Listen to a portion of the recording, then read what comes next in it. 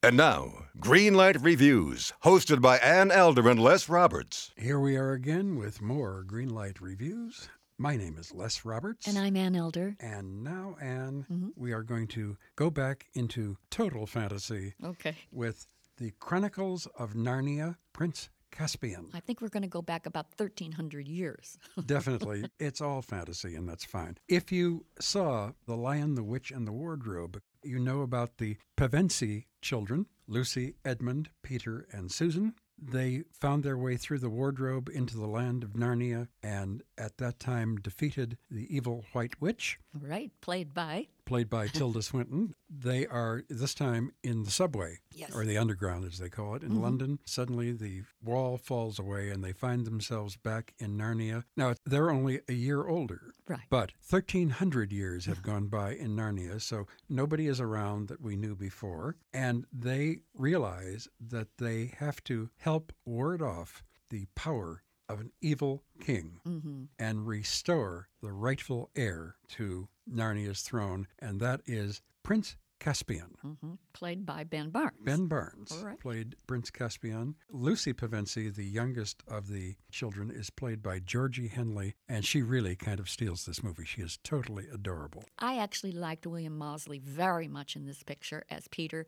I think he really comes into his own. He's very good in the dueling sequences. I think he's a terrific young actor. I do have a problem with this one, Anne, and I'll tell you why. I'm sorry. Well, it's not horrible, but The Lion, the Witch, and the Wardrobe was filled with magical creatures. Yes. And they talked, and some of them were evil, and some of them were good. There was a wonderful fawn. There were bad polar bears. There was the White Witch. And, of course, Liam Neeson voiced Aslan, the lion, who is basically the god figure in this whole story. He is the only one who has survived these 1,300 years. He's still around. But there was a charm to Lion, the Witch, and the Wardrobe that doesn't appear here because in this one, number one, there's a lot more battles. It's a darker version. There's no question about it. This Narnia is not the fun place that it was in the first movie. Not at all. And secondly, they are fighting other people. The would-be king, King Miraz, played by a good actor, Sergio Castellitto. So I was very, very much reminded in this film of the Lord of the Rings trilogy, which, as you probably know, I didn't care for very much.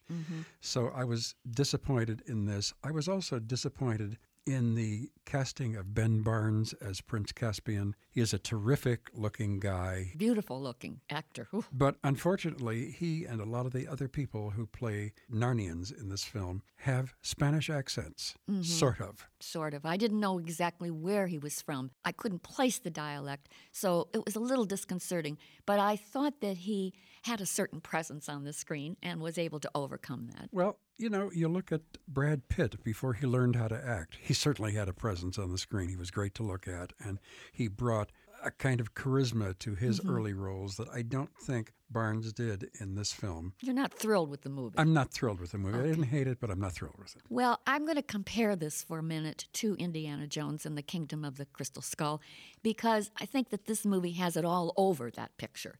And my reason for saying that is that there's a lot of imagination in Narnia. There's a lot of fantasy. There are still some surprises, so the movie has a freshness that I don't believe the Indiana Jones movie has.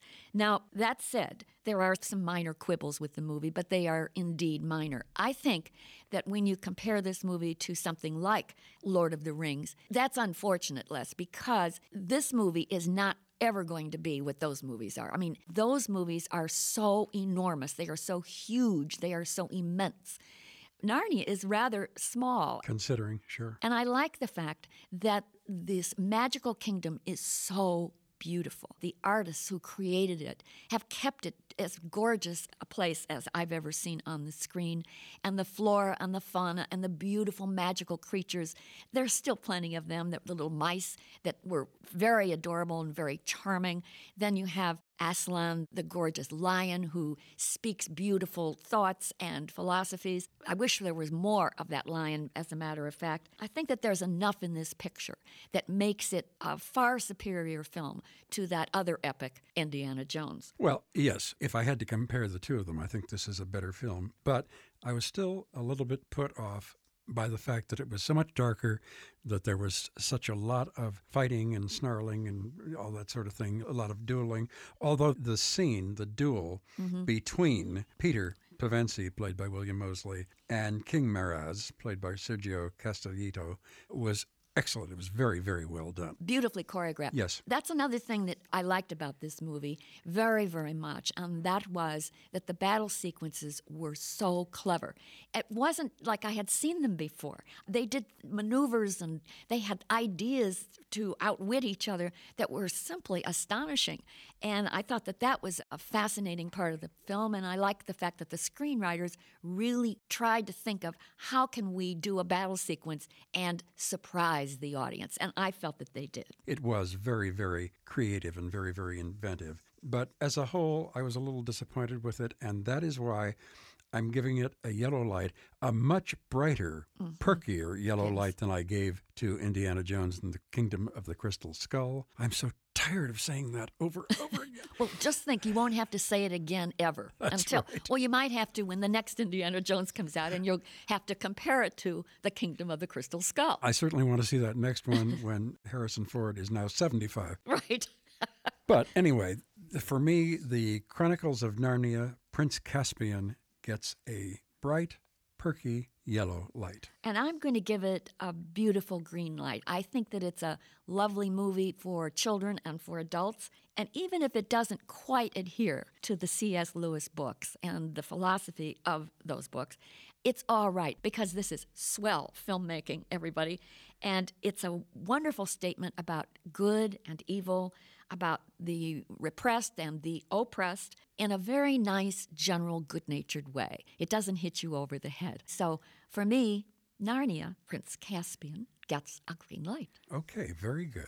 I respect your right to disagree with me, as you do so often. Well, it's a battle of good and evil between us all the time, isn't it? You're darn right. You're darn right. Okay, the Chronicles of Narnia, Prince Caspian. Green light from Anne, yellow light from me. Until next time, I am Les Roberts. And I'm Ann Elder. And we're looking forward to seeing you having a great time at the movies. Mad Magazine. Advertising mascots. B-movie posters. And cartoons. Oh yeah, can't forget cartoons. If you get the funky connection that ties these pop culture gems together, you'll dig Two Designers Walk Into a Bar. See, we're a couple of creatively curious pals living between the bookends of grand museums and dive bars. Hey, you know the place, the sweet spot where highbrow and lowbrow become drinking buddies. So join our barroom chats as we talk influential work and uncover stories of how the familiar became iconic. Think behind the music for the stuff we love.